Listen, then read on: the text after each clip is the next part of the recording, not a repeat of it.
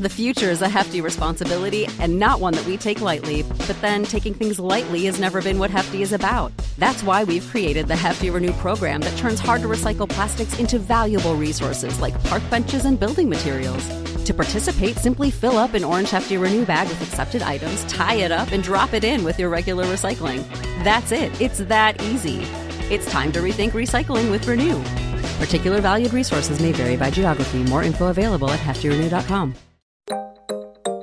This month, to celebrate Asian Pacific Heritage Month and Asian hosted podcasts, we're bringing you an episode from They Call Us Bruce, one of our sister podcasts from the Potluck Podcast Collective.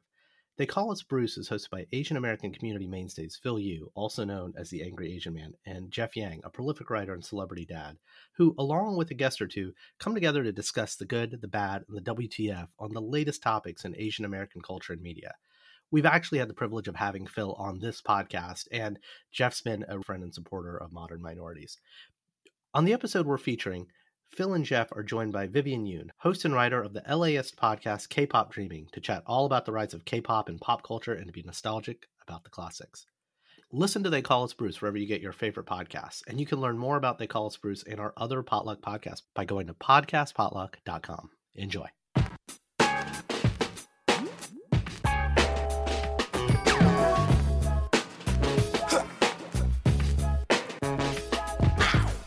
Hello and welcome to another edition of They Call Us Bruce, an unfiltered conversation about what's happening in Asian America.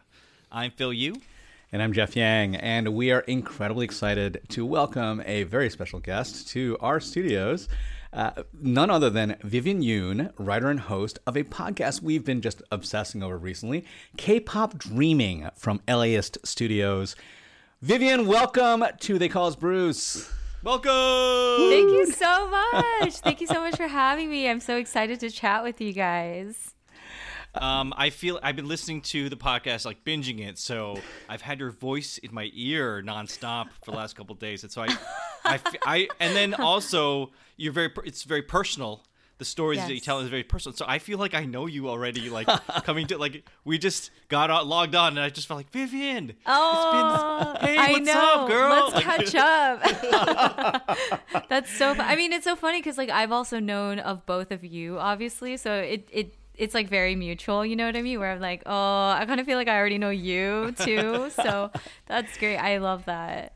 It's that proxy relationship you develop with somebody who's just like in your brain for hours at a time. I mean, it's like directly into your ear, so it's very intimate, right? It is very intimate. Yeah. Well, I was gonna say that's kind of what the podcast says about K-pop too, right? That part of the power of music is that it just resides with you. It becomes not just something that entertains you, but it's something you're doing when you're doing other things. It's like the constant soundtrack of your life.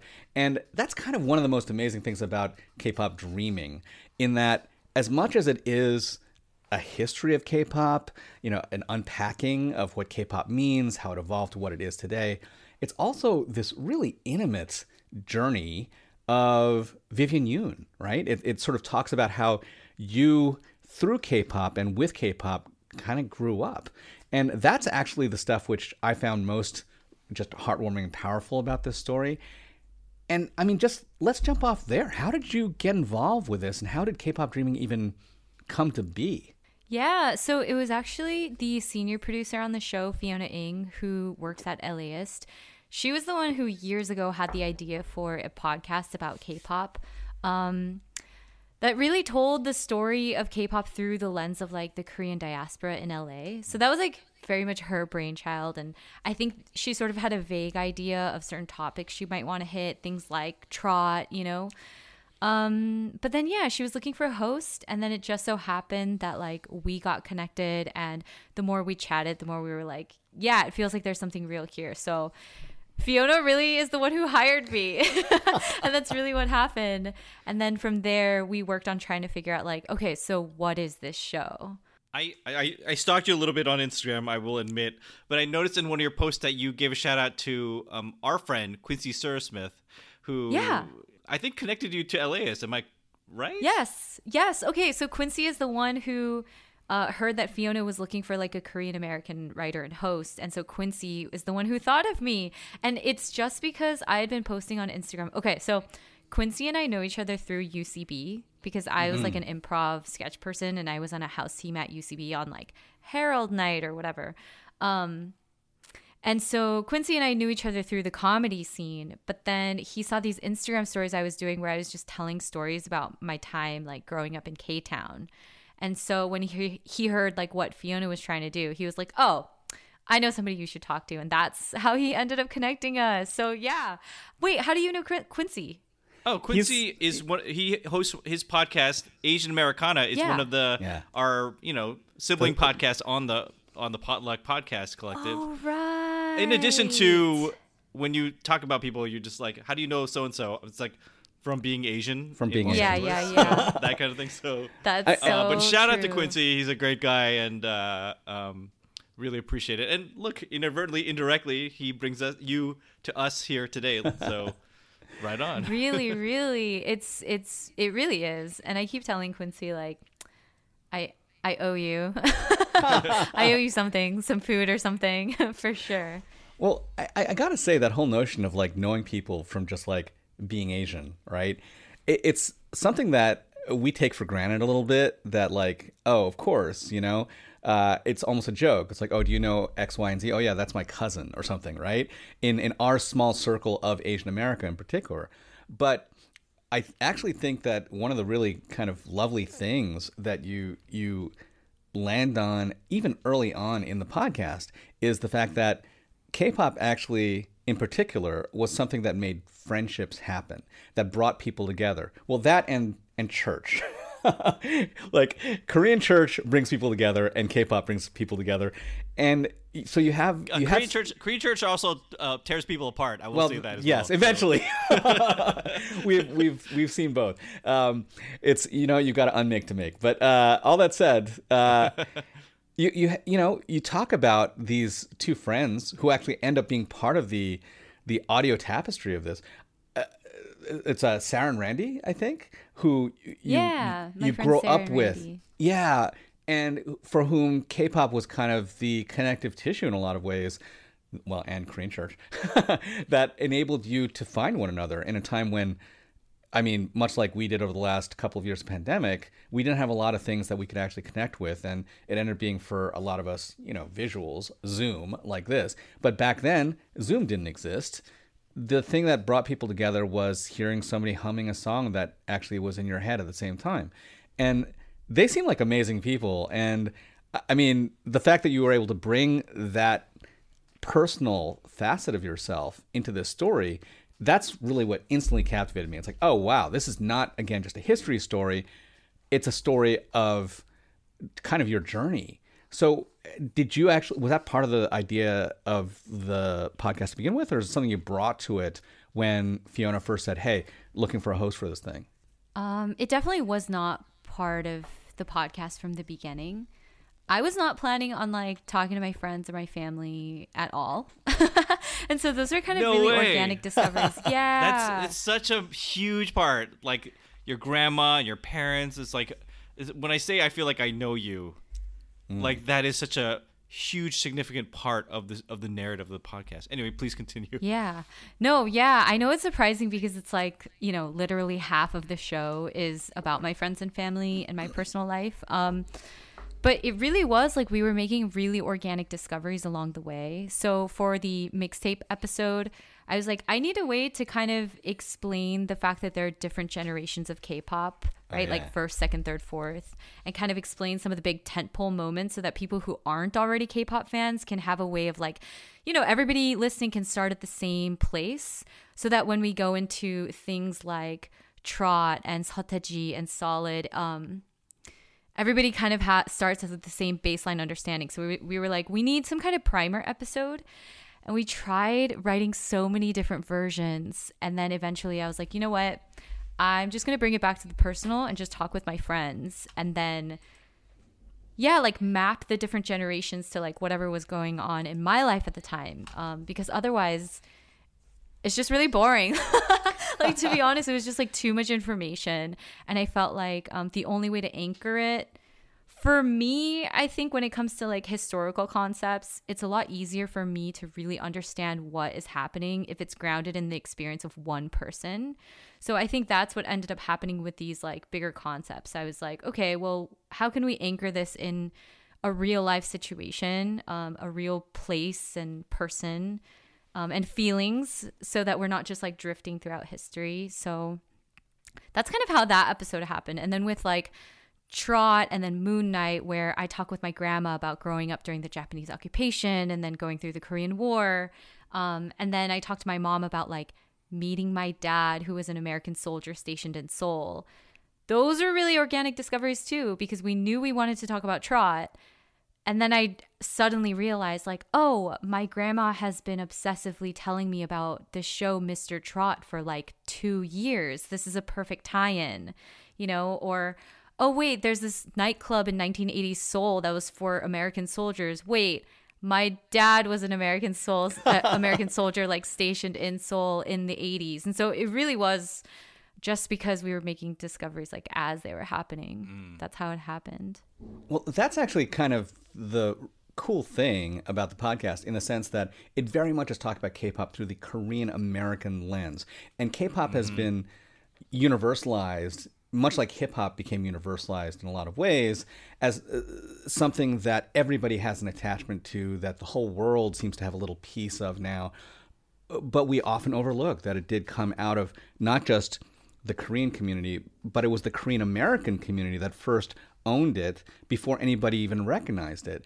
And Koreatown, right? You know, people, you end with Koreatown, but people don't really think about the fact that these immigrant communities are the crucibles in which new forms of fusion, new forms of crossover do occur, whether those you know, kind of diaspora communities are in America, like K-Town, or in Seoul, like the neighborhood of Itaewon, right? And the best way of kind of bringing those things to light is to tell those personal stories. I've got to say that the one in particular. Well, okay, let's talk about Trot real quickly, because before we actually came on, I was like, I also came into contact with the idea or the term Trot from a Korean reality show, not Mr. Trot. We were obsessively watching Physical 100, and one of these super jacked specimens said, oh yeah, I am a UFC fighter and a trot singer. Like, so what is Trot? And so that sent me down this rabbit hole. I'm like, why is this music called Trot? I mean, it's this Korean folk music of sorts, but the name Trot doesn't seem like it's even a Korean term, and it's not. And I found out literally through the episode that you did that Trot actually references foxtrot and the particular cadence of foxtrot. So it's stuff like that that's really kind of incredible. And was this stuff that you knew already, or stuff that you also were learning while you were going along? I was absolutely learning all of the same things that, every bit of information I present is something that I learned throughout like the research process and the reporting process. Okay, but I also want to say I watched Physical 100, and I remember that moment too, because they introduced him as a trot singer first, like through the tiny little, you know, the captions they give everybody of like so-and-so car dealer, so-and-so YouTube, whatever. And I was like, how can they just drop that he's like a famous trot singer and then never address it, like never talk about it again? And I feel like the show kept doing that where they would drop like these really juicy descriptions and then never explain to us what the heck they do. And I know it was strategic, right? Because there were people who were like, you know, like there's a YouTube guy, but they said he was the CEO of whatever company he was trying to promote. And so I don't know. I just thought that was really interesting. So I remember the exact same guy and moment too, because I was like, that's a wild thing to just like never bring up again ever. It's so Korean. It is, because like, now I'm sort of flashing all my Korean reality addiction colors here. But okay, like in Singles Inferno, they had the same thing where one of the contestants this most recent season is literally Miss Korea. She's like, she won Miss Korea, and she just put out there, it's like, oh, I'm an artist, you know, I am very pretty. I was like, what? It's so interesting, right? It's so interesting. Okay, I know we're like totally on a tangent, but I'm also very, very fascinated with like Physical 100 and Singles Inferno, because reality TV the American style of reality TV is so new to Korea that like here people have been studying Survivor for decades, right? Like they know the format, they know that there are certain edits for a villain, for a redemptive arc, whatever, and people go on the show knowing how they want to present themselves. But Korea doesn't have that kind of like cultural cachet yet. Yeah. So it's like a very different experience. And so I don't know. I just thought the whole thing was fascinating. I was like totally rooting for Sexyama the entire time. I didn't realize he was like raised in Japan, born and raised in Japan, but he's ethnically Korean, which is also fascinating. But now he's like trying to be famous in Korea. So when you look at his Instagram, he speaks and addresses people like in Korean and English, but he only writes his captions in Japanese. Oh, wow. So it's like very strategic.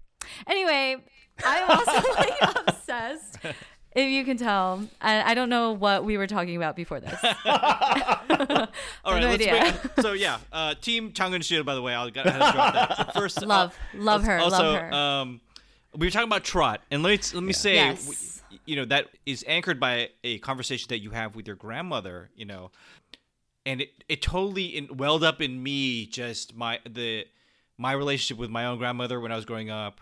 You know, she passed away, you know, over 20 years ago, but you know, she grew up with us, and I grew up in my household watching Korean broadcasts and videotapes of music shows, and the soundtrack of those shows was Trot, and I didn't know it was called Trot until I heard your podcast, but I knew instantly when I heard those melodies, the cadence of those songs. I was like, oh shit, like this is, and I had no idea like the history behind it. It's sort of you know, kinship with Japanese what's it called? What's it called? Enka.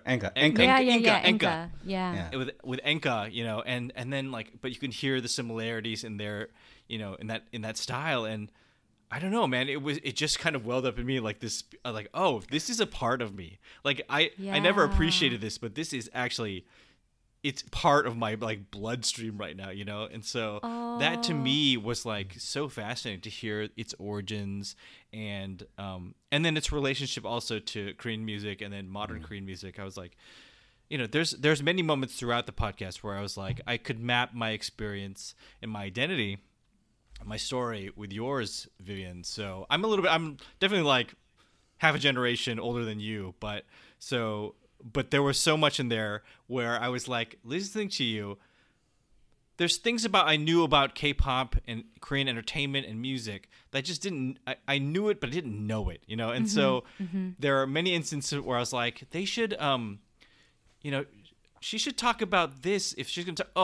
here it is. You know, I was like, oh, you should talk about Korean music, K-pop's relationship to hip-hop, or, okay, here it is. Oh, they're going into that now. Okay. And then I was like, you should talk to, I bet, you know what would be great if they talked to Solid. That would be so, but they would never, they did. You know, it's like, no way. Because I know Bernie Cho and Jay Chong. Yeah. And then I remember, and I remember when the episode about K-Con, I was like, oh, it would be cool if they talked to Angela Killer. And I'm like, oh, shit. Like, I'm friends with Angela. So I was like, oh my God, they're talking to her. So I don't know. There's a lot of things like that where I was like, oh, this is such a cool, like, just a cool way of telling this, you know? And so I just felt it on a way that, like, in a way that I have consumed K-pop, not in a very deep level, honestly. So but this show kind of confirmed and shored up a lot of the interesting things that I didn't know on a more nuanced level, you know. And I really appreciated that.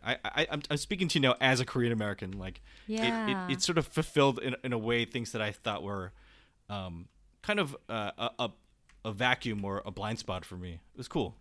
It like makes me kind of emotional to hear you say that. Yeah, I think the thing is, like, even for me, I didn't realize how common a lot of these experiences were for Korean Americans, like, from California until the podcast came out. And then people started being like, this is my life. This is what I went through. I had the same experiences. And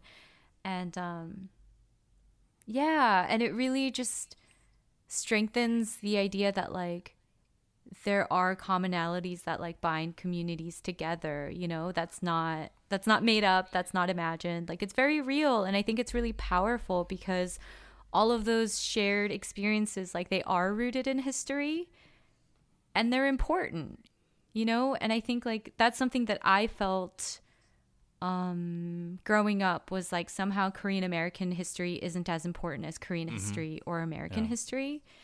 But it is.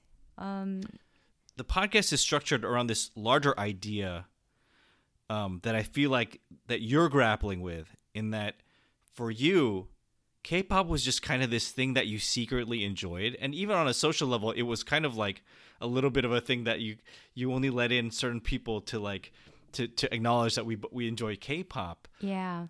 That is a very marked difference than what is now, right? Where K-pop is different. consumed on a global level, massive popularity. I mean, I think K-pop fans today, young K-pop fans today, would be like bewildered by the fact that, you know, if I told the story of like when I was growing up, nobody fucking knew where Korea was, who a Korean was. You know what I mean? So like true, I am old enough to remember where kids would be like, "Are you Chinese? Are you Japanese?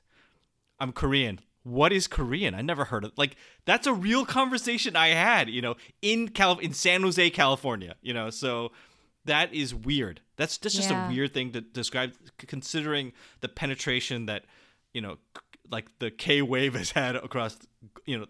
It's so true. It's so true. Like even growing up in Koreatown, like I would get called Chinita all the time. And it's like, obviously, you know, we're not Chinese. Like all of us live in Koreatown together, but still the default is always Chinese or Japanese. Yeah. And now it's changed so much.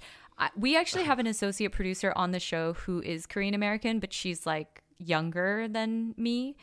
And she was sort of like, yeah, this is blowing my mind. Like, I can't imagine anyone ever having to be secretive, or like K-pop not being cool, or ever thinking about that. And it's just like, she's like just half a generation apart from me. And even her, she was like, I can't believe this was real, you know? Well, So it's speaking true. for the global population of non-Koreans who are outsiders to all this, and nevertheless have been sort of pulled into, you know, through Hallyu, all of these different things, whether it's K-drama, K-reality, K-pop, and everything. It has really been fascinating to see the inversion from that perspective, right? I mean, look, I was also called Chinita or Chinito, I suppose. And I'm still called that, right? But I would say that at this point, the rise of Korean culture and identities and content and brands has gotten to a place now where there are probably more people who see non-Koreans in a lot of ways increasingly through the lens of what Korean pop culture has manifested for them. I mean, sometimes it's a challenge. Like, let's be real, we don't all look like, you know, K-drama stars. God forbid that somebody like me would ever, you know, be as beautiful as those boys. But at the same time, it has really had huge implications for Asians outside of Korea and non-Korean Asians. It is something where that sort of fundamental, I won't even call it lifting of all boats, but the shedding of light on the fact that there are so many different facets of us and so many different ways to look at us that are beyond what many of us grew up with. That that's all owed in a lot of ways to the rise of Korean pop culture. And I just want to add one more thing. I mean, you kind of mentioned this, Phil, you know, the sort of historical roots of K-pop with hip-hop. I just want to say thank you so much for bringing on the historian / musicologist, the African-American woman who wrote the book Soul and Soul, right? To kind of talk about those deep structural roots of where K-pop came from, out of the influence and the inspiration of Black performers, in many cases coming from Black soldiers, like African-American soldiers who were stationed in Korea. And that whole Moon Knight episode where the commensal relationship in a lot of ways of African-American soldiers and Korean Americans who were in the community and kind of learning from one another, that's a story that hasn't been told, right? We only hear That was about fascinating. Yeah, we only hear about these things from the standpoint of the tensions that arise, or the deeper and darker sort of streaks of colonialism that still, are a big part of Korean culture. But that friendship, that sharing, that sense of common ground, that's something we don't hear a lot about. So that was really, really lovely. Oh, I'm so glad you like that. Yeah, I thought that was so. It kind of blew me away when I first learned about Moon Knight, just because so many famous people from Korean music were there. Like, literally the big three were there. SM, YG, JYP, they were all there. Seo was there. Hyunjin Young was there. Like, the Clone guys were there. Juice, they were there. And, like, there were so many people who were there. And there were also, like, these, like, female K-pop singers that were there. And I was just like, how have I never heard of this place? Because, CBGB in American pop culture history is like so iconic and like so revered, and people talk about it all the time. Or like, Madame Wong in LA or like Latin Quarter in New York. Like exactly. Yeah. Like all these places are so revered and they've become legendary, like, right? But yeah, like K-pop, it felt like it was missing. I don't know. Once I found out about Moon Knight, I was like, how have I never heard about this? It's so interesting. And I'm sure Koreans like have, but it's just a matter of like just that one degree of separation from like Asian America, of not being aware of that history. I thought was really fascinating. But it's true. Also, the thing you said earlier, Jeff, about suddenly like Asian people being seen in a different light because K-pop. I've never thought about that, but that's true. Like, it used to be this dichotomy of like you could only be Chinese or Japanese, like that was it. And now we've introduced like one more flavor, which I guess opens up the idea that there's like a ton of other countries that belong to the continent of Asia. I think people forget like how big Asia really is, and it's interesting, like even like Southeast Asian countries get left out of the cultural conversation a lot. Yeah. Which, I mean, I don't know, this might be kind of random to bring up, but there's this academic named Michelle Cho who we were talking to and prepping for the podcast. And I didn't know this, but she was saying that it's really complicated when you look at like how popular K-pop is in places like Vietnam, because after the US, South Korea had the largest number of troops in Vietnam during the Vietnam War. And I didn't know that. Like, I didn't realize that. And they had committed like all these atrocities, right? Yeah. And so it's just like very layered. Like, there's so much history behind the music that I just like had no idea about until listening. It's fascinating. There is one other thing I wanted to talk to you about in terms of it goes hand in hand with the first episode where you're talking about sort of the thing you said secretly and very embarrassedly like kind of listen to K-pop, and to the point where you were like listening to it and you would have your finger on the ready to hit to hit to a strategically placed song where you're like, oh, I'm not listening to K-pop, I'm listening to whatever, I don't know, yeah Jimmy Eat World or something, and yeah.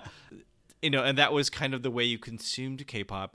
But this podcast, K-pop Dreaming, is kind of an interesting thing where the mixtape, or even just telling people what you listen to, I feel like that is such a significant, huge act of vulnerability. Like, anybody telling somebody what you listen to, I mean, like, I can't think of any more sort of embarrassing or vulnerable thing where I would like, okay, here's my Spotify playlist, guys, like check it, that I have that is unedited, and just check it out. And and then especially if I told people like what I listened to in my youth, without any kind of filter, just showing people, like, I don't know, like that is an act of vulnerability, of true vulnerability, That's so funny. I was worried, actually. I was like, what are people who were fans of K-pop from like the first and second generation, like what are they going to think of my song choices? Because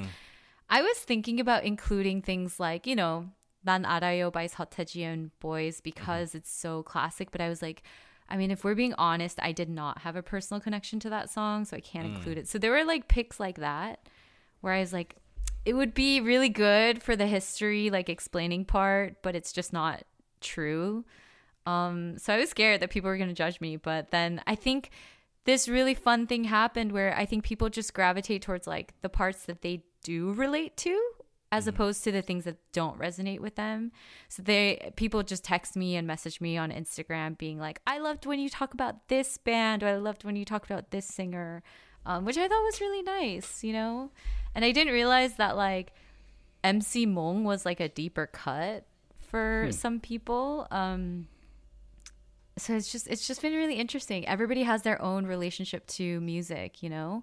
It's like really, really so personal. I think it's like really nice. I gotta say, of course, not being Korean, although I am surrounded by Koreans at all times, it feels like. The songs that I first connected with in your mixtape were the Golden Age ones, right? So, you know, G, for instance, Girls' Generation, like I remember first hearing that and saying, damn, this is just like a perfect pop confection. You know, it's impossible for me to imagine that somebody could listen to this and not feel their toe tapping, right? And then Nobody, Wonder Girl, right? The Wonder Girls. I remember actually covering the Wonder Girls when they came to America. And I actually think people don't really remember this, but so I interviewed JYP, and that guy, he's like kind of a weird guy, but also incredibly charismatic and visionary. And what he was trying to do was he was literally trying to not just bring K-pop stars to America, but K-pop, like to open a K-pop studio in America. He built sort of JYP House in New York and outfitted it with multiple floors, you know, like this is, I think, right after Rain had left him or whatever, and he was just trying to find the next big thing, and Wonder Girls was it.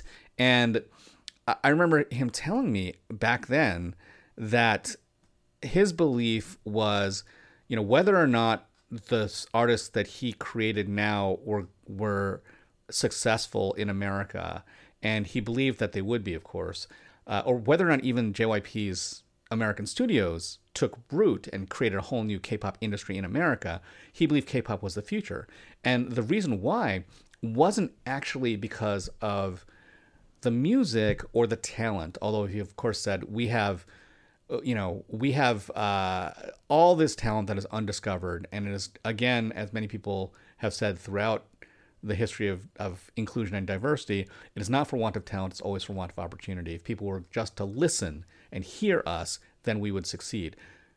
But he actually said the two things that make K-pop the future of music was, one, hard work, right? Because Koreans appreciate hard work almost as much, if not more so, than talent. We'll like start with anything and we'll turn into a K-pop star almost. And then the second thing was the business model, because he said that K-pop had long since gone past this world where people were selling physical objects, discs, and albums. It's like, those are just souvenirs to us, he said. People are making money through other ways. There are streaming platforms, but also we're creating brands. And it's the brands, actually, that are the value. And then when you talk about how BTS basically allowed Big Hit to go public and is worth billions of dollars, it's not because they sold a lot of records. No one knows what a record is in Korea. It's because they created these incredibly powerful brands that are much bigger than even the individuality of the stars, the artists themselves. So it was kind of like amazing to hear in your podcast, in some ways, all of the dots that had to be filled in to get from that moment of talking to JYP to today, where actually all of that came true, you know? It's mind-blowing to me. That's really interesting. You talk about the 4 phases of K-pop, and a lot of what you talk about is the sort of road to today. But what do you think has made K-pop so incredibly successful? And why is it resilient? When people thought it was just a fad, how is it that it's just lasted so long and continued to be such an incredibly important genre? I have no idea. I think it's like a very complicated answer, and people like much, much smarter than me who are actual like K-pop academics can probably point to a million different things. For me, the big things I saw were the rise of social media and the increased power of the fandom that happened around, 2015 as like Twitter became like such an integral part of fandom. Also, there was this like music competition show called Produce 101, right? That came out in Korea, and it was like the idea of the show was that fans could produce their own K-pop group. So they could like vote every week and like send their favorites like to the top, and then they would become an eventual group. And they created like a girl group and then a boy group, 101, and then was this called? Yeah, Kepler also? yeah, IOI. Yeah. Yeah, so like Right. it was a whole thing, and I think that happened around the same time that like polls and things were getting big on Twitter and social media, and then all of a sudden like fans could start voting for their favorite artists to win awards or get exposure on the radio and things like that. So like all of this was happening around the same time that increased like ownership and actual like power from fans. So I think that's like one thing, but I do think the JYP and brand thing is really interesting because something that we didn't get to talk about is Lee Soo-man as much. And he was like the founder of SM Entertainment. He was the creator of like the first idol boy band group HOT. But he actually took inspiration from like American boy bands and groups, but also people like Bobby Brown and Michael Jackson earlier than that. And he took from the Japanese idol trainee system, right, to like create K-pop. And from the beginning, he was sort of like a Steve Jobs kind of guy where like he didn't invent the computer, but he invented the way that people thought about the computer and like turned it into the system. And so that's sort of what he did for K-pop, where he took an engineering approach to it. And he actually, I think, studied engineering at Cal State Northridge or something like that. So he like brought this very like scientific approach to K-pop and like established a formula. So I think there's a lot more like thought that goes into it than people who aren't fans of it might think, which was me like 2 years ago before I started working on this podcast. Like I had no idea like the depth behind the genre, because I would never have called myself like a K-pop fan before. It's funny, here you mentioned the Cal State Northridge connection, but like sprinkled throughout the podcast, like when mentioning personalities in Korean pop, like there's always somebody who is like, oh yeah, he used to be a DJ in like, in Fullerton or something, or like things like that, where like people are like have these weird little American connections, like, oh yeah, that superstar in Korea, yeah, he used to just be, he used to be a dancer in like, K-Town or something like that, so there's all those like just, you do a good job of like connecting. Like there's always been kind of this connection with Korean Americans and in America and people doing the stuff here that is connected back to sort of the larger diaspora and then also to the industry in Korea. And I really appreciated that, because I felt like it connected me and then by extension sort of the Asian American community, who we have always, you mentioned this in the podcast as well, but like we're always looking for representation, striving for things to connect to that look like us, that reflect our experiences, and that for the longest time has not been present. And for a lot of people looking to K-pop, but also dramas and, Korean pop culture in general, has been the way we've been able to see ourselves in some fashion by trick of the light, on screen, so that's been a really interesting way to look at Asian Americans, Korean Americans kind of relationship to Korean pop culture. Yeah. I mean, there's that joke, right, where it's like Kevin Bacon and the 6 or 7 degrees of separation or whatever, but for Korean Americans, it's like literally one. Like, a guy who knows the guy you're thinking about. Like, we all just know each other. We're just one person away. I think that's really true. And the thing you're talking about with representation,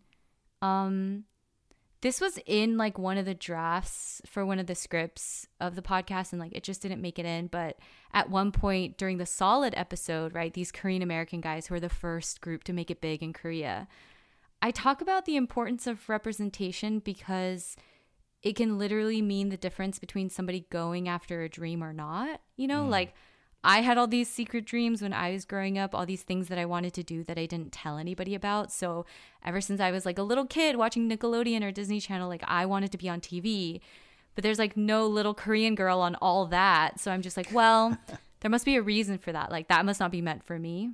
And then all these different spaces, not seeing people like you, like there was no Pachinkos, there was no like Korean American like famous novelist, there was no radio personality, like nothing.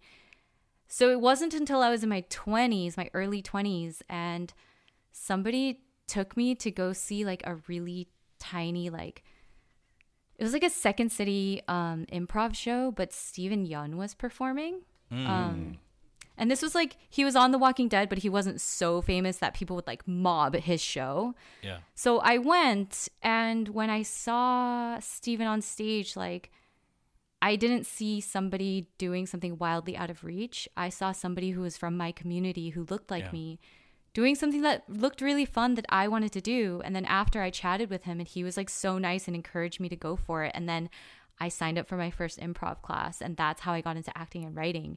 It was just through seeing somebody doing the thing that I wanted to do who looked like me that made it feel possible. You know, all of a sudden it's not out of reach. It's so doable. So I think what you're talking about feels like so true. The most amazing thing to me about K-pop is that it is so recent, right? It is so much within our lifetimes that it didn't exist before you grew up as you were coming of age, or middle school, etc. was kind of the earliest days that K-pop even existed as something like what we know it. So the first pioneers for all that stuff, they're still here, right? It's not like it's not like something where we're talking about, I don't know, classical music or something, or Beijing opera or whatever. Forms of creativity whose historical record is deep enough in time that it seems almost mythical. We know the legends. The myth makers walk amongst us, or at least close enough to us that we can still see them on TV, see them on YouTube, hear them. And I love the fact that we're finally getting to a point where a lot of this recent history, the stuff that to us is somewhere between nostalgia and history, is becoming relevant to people again. And I'm not just saying that because we wrote a book about the last 3 decades of Asian America, but it's because we're such a relatively recent invention ourselves. Like Asian America is a recent invention, that us getting relevant in our lifetimes is something a lot of us, I don't think, even could have imagined would happen. But here we are now. And frankly, stuff like the rise of K-pop is a big part of that.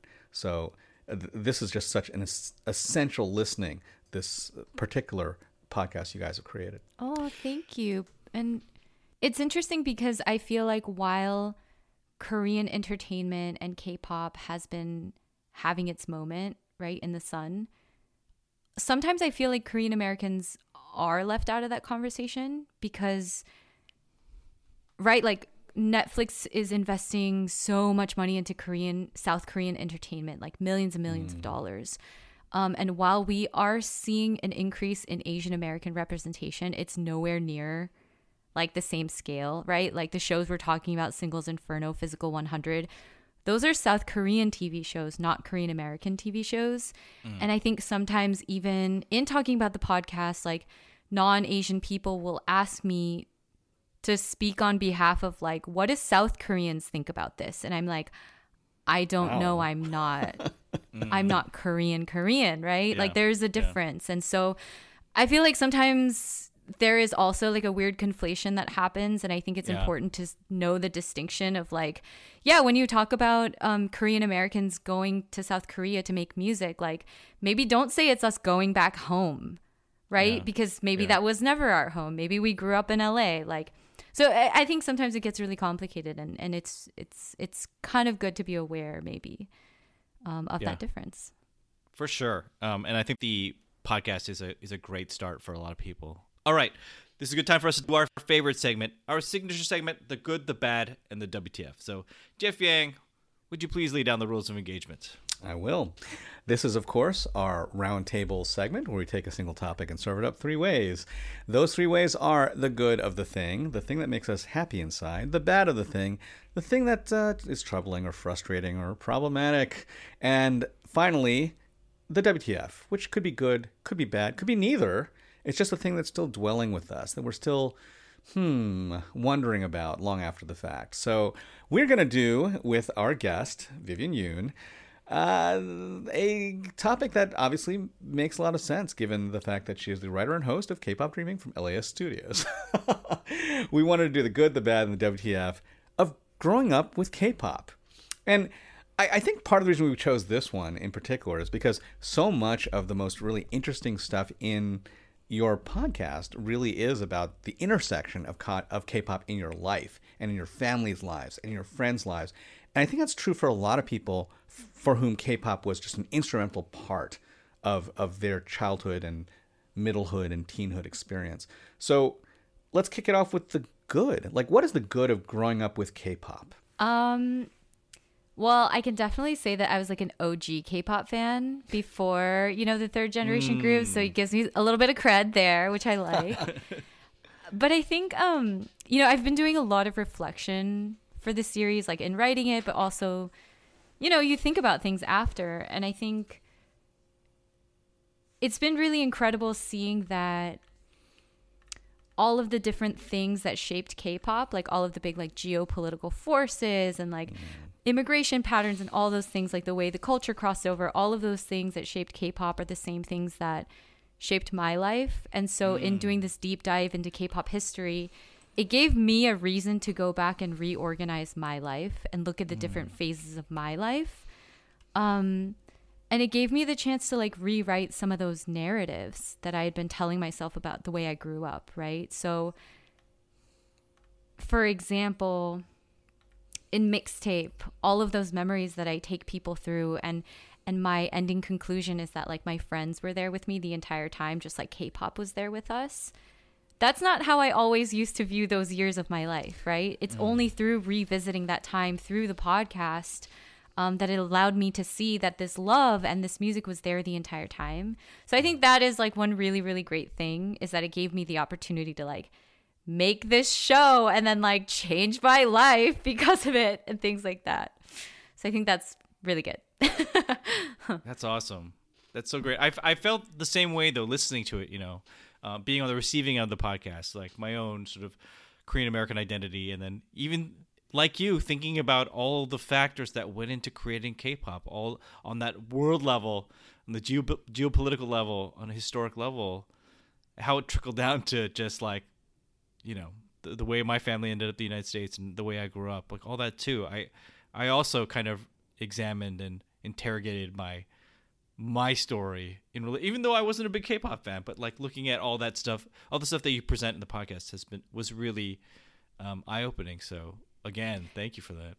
Yeah, I have a question for you too, Phil. Like, I personally feel like every Korean American person I know has like a pretty like painful and traumatic family history, right? Just because there's like migration things involved, and then there's like remnants of, there's just so much trauma, right, through Korean history. And I think it affected Korean culture in a lot of ways. And there's a lot of secrecy and shame and not being able to talk about certain things. And I'm like, I guess my question is like, do you relate? Do you relate to that darkness? I relate on a level that when you talk about it, I understand. Like I get, you know what I mean? Like I can't drudge up anything super painful in my own family's history, but right. But I have been witness to so much of that, and I in a way that like, oh, you say no more. I get it. Yeah, you know what I mean? Like that kind of thing. Yeah. And we talk about, you talk about Han, every podcast and story and film that I have to listen to, about every documentary that talks about, Saigu or whatever, always has to talk about Han. There's always this one line explainer about Han in every single thing, where it's fact like, dude, I get it. Like I get it. Okay, you feel it, you get it. Yeah. And it's just like when people make the comment or they observe like, oh, Koreans like drink a lot. I'm like, yeah, they gotta. Like, there's a reason why. So again, as the non-Korean surrounded by Koreans at all times, I want to say that after listening to the podcast, I texted Phil. I was like, somebody's just got to come out with this primer, like a list of all of the like uniquely Korean feelings and emotions that no one else can possibly understand that are related to the deep history of the culture and its experiences with colonialization and heartbreak and war and everything. And obviously Han is at the center of it. And there are a lot of terms that I've also heard that relate to things like, situational awareness, nunchi, and, but there's one actually you mentioned. What is this one of like sort of indescribable joy or something, which I'd never heard of before. And it is interesting to me because when people talk about Korean culture, there is a tendency to think about it from the standpoint of that kind of K-drama, almost sense of constant, the universe is against me and there's nothing I can do about it and I might as well die. But K-pop actually draws from other very intrinsically Korean feelings that aren't that. So it's not just about Han, it's also about this other thing. What is that term again, and where did you first come across that idea? Yeah, it's called Hung. I think it was maybe one of the producers on our show who maybe brought it up the first time, because I obviously did that classic thing of like, well, here's Han and this is why we're like so effed up. And then she was like, wait, but there's Hung too. And I had actually never heard about it either. Same. But it's right. Okay. Same. But it's sort of like the yin and yang, but it's the combination of those two things that make Koreans Korean. It's not just Han. It's also like the joyful, resilient, expressive, celebratory part, because Koreans are culturally very expressive, right? Like we show our emotions on our face, like we feel feelings very deeply, like that K rage is also like a form of expression. And like somebody pointed this out to me recently too, was that there's this idea that Koreans just love to like sing and dance. You know, that thing where like certain Asian countries and families, you just grow up where if there are kids who sing, it's like, okay, sing in front of the entire family now, entertain us. And that's just like a part of the culture growing up. And I'm like, that is also very inherently Korean. And I feel like K-pop is the perfect, melding of both those things. It's so true. It's so true. It's so funny that I too had never heard of Hung, right? But Yeah. because and this idea of like collective celebration and joy over something, and I was like, oh, I didn't know that that's what it was called, but I felt it. I felt it when Kim Yona won the gold medal. I felt it when Yes. during the World Cup in 2002. I felt it when Parasite won the Oscar, and I was like, but I see, the thing is, I called that Han too. I felt like that was Han, right? Like, because that too, It's underneath vindication. all the celebration. Is the pain. Underneath the celebration is the pain, Yeah. right? So I was like, Yeah. oh, this is Han too. This is like a maybe Han Light or something. I don't know. Like, That's so true. I think I considered it that way too, that they were inherently like the same thing, two sides of the same coin. And it turns out it just has its own name. That's so true. So well, funny. on this podcast, our words for Han and Heng are yu and yang. Like Phil is a receptacle of all the K-rage and remembrance of the funny. slights that we have received, and I'm the guy who's always like, oh, but you know what? Let's celebrate, guys. Anyway, so that said, talking about Han is a good segue, perhaps, to the darker side. And there is a darker side, presumably, of growing up with K-pop.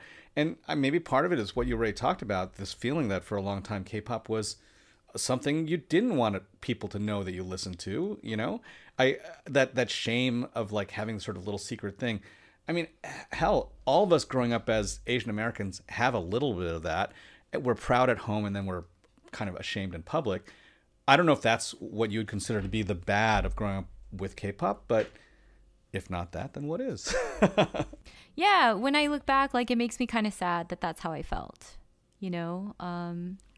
because part of it was circumstantial, but a lot of it was internalized, and a lot of it was wanting to not just like appear white, but like straight up be white, to the point where I would like wake up, or I would be doing something and I'd go to the bathroom and then I'd catch myself in the mirror. And then I'd be like shocked that I looked Korean or Asian because in my mind I was white. I looked like the people on TV. And so that disconnect, I think, makes me really sad for my younger self. Not being able to fully accept who I was because I felt like society didn't accept people like me, or mainstream society anyway. So that's probably bad. I hope other people, you know, in the future don't have to go through those things. And it's really interesting thinking about like minority versus majority and representation, and whether all of that should be proportional, like exactly to match the exact percentages of the demographics in the country or whatever, you know? And it's a really, really hard conversation. But all I know is that I'm very, very happy to have gone through this process where now I can proudly say that I am the sum of all of my experiences, the good and the bad, you know? Is it weird now that there are like lots of non-Koreans and non-Asians who are like in reverse, kind of thinking of themselves as Korean or wanting to be Korean? Or... Oh, yeah, that surgery guy. That guy. That guy who just wants to look like Jimin and he's like, I identify as Korean. I have no public opinions on that. Oh, we have public opinions on that. we have, just like, we have enough wow. for you. Yeah. It's tough. It's a weird world we live in. All right, well, here we are. That's a great segue, actually. It really is. That is a really, really good segue. We're at the WTF moment. So take us home. Tell us what to you is the WTF of growing up with K-pop, Vivian. Okay, so I think the thing that really stands out to me is how a lot of my friends and we learned how to type in Korean to try and like download songs or look at lyrics and stuff online.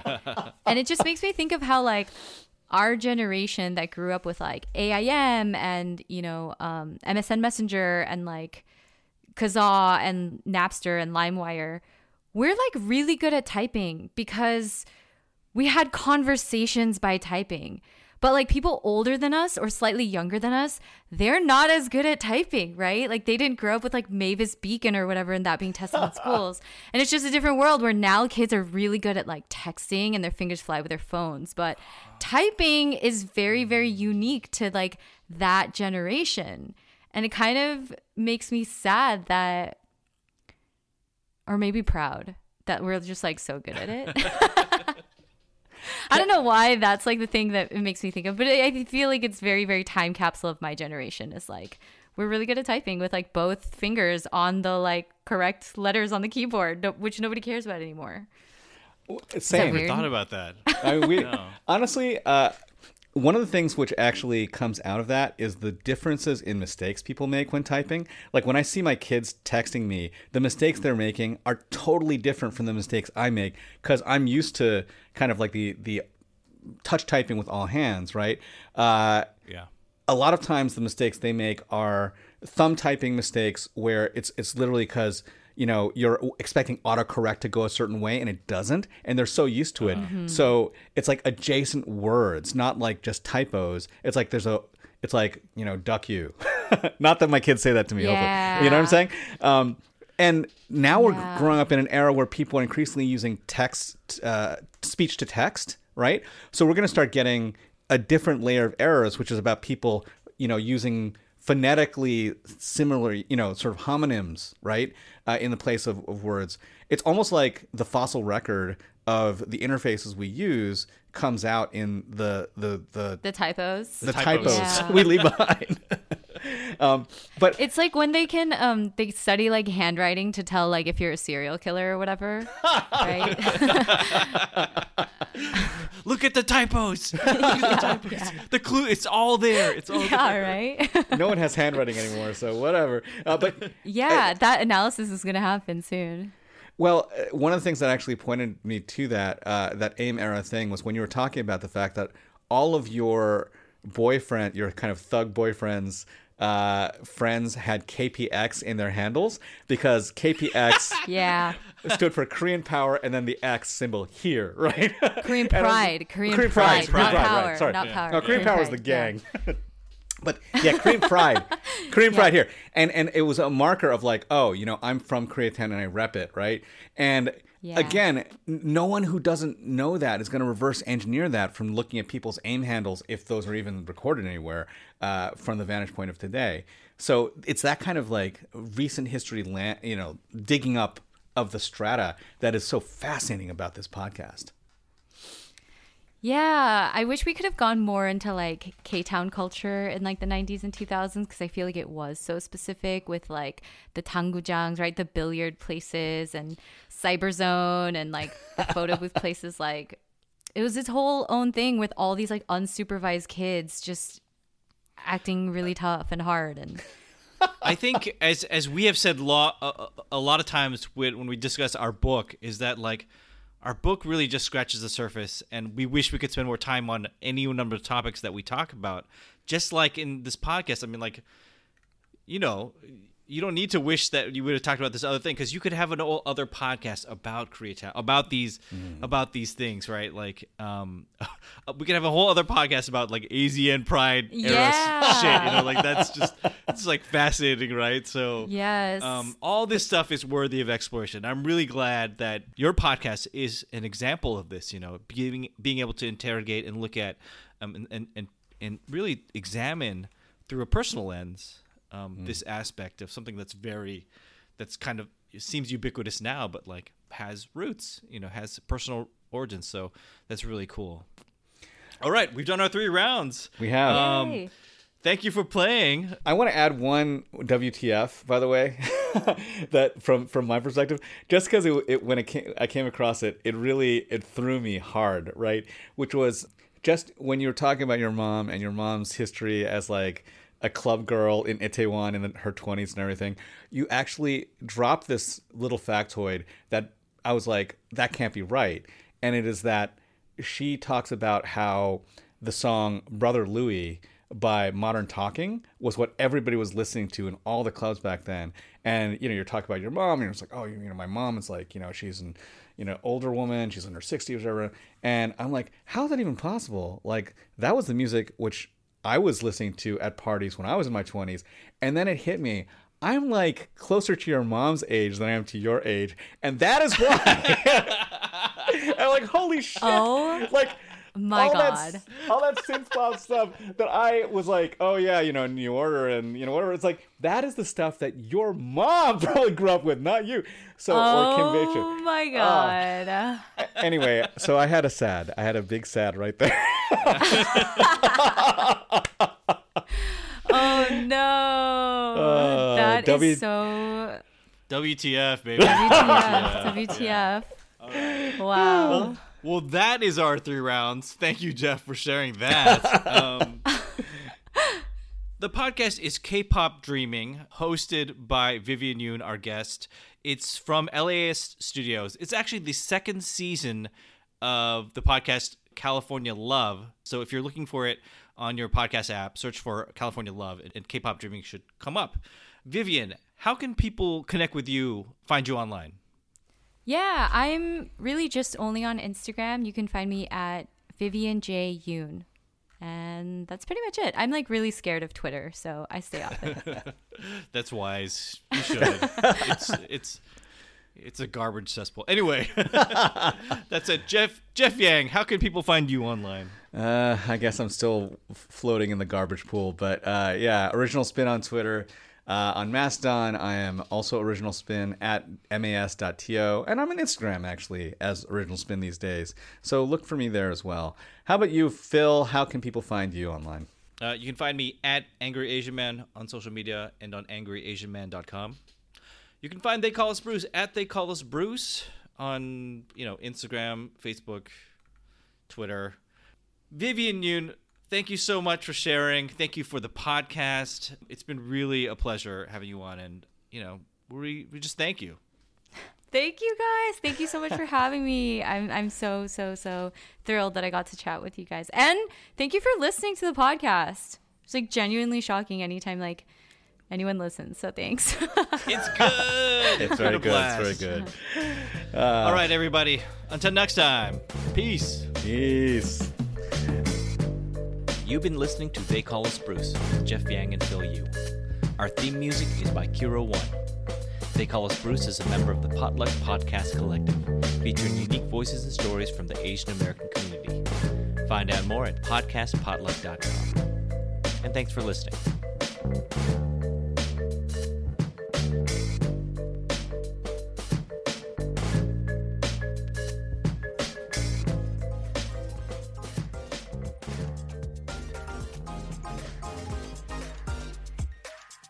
And that's our show.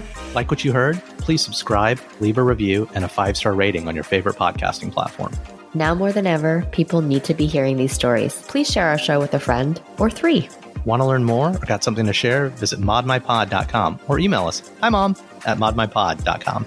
You can also follow us on Instagram and Twitter at modminpod. We'd love to hear from you. That's it for now. I've been Raman Segal. And I'm still Sharon Lee Tony. Remember, we're all modern minorities out there. We'll talk to you soon.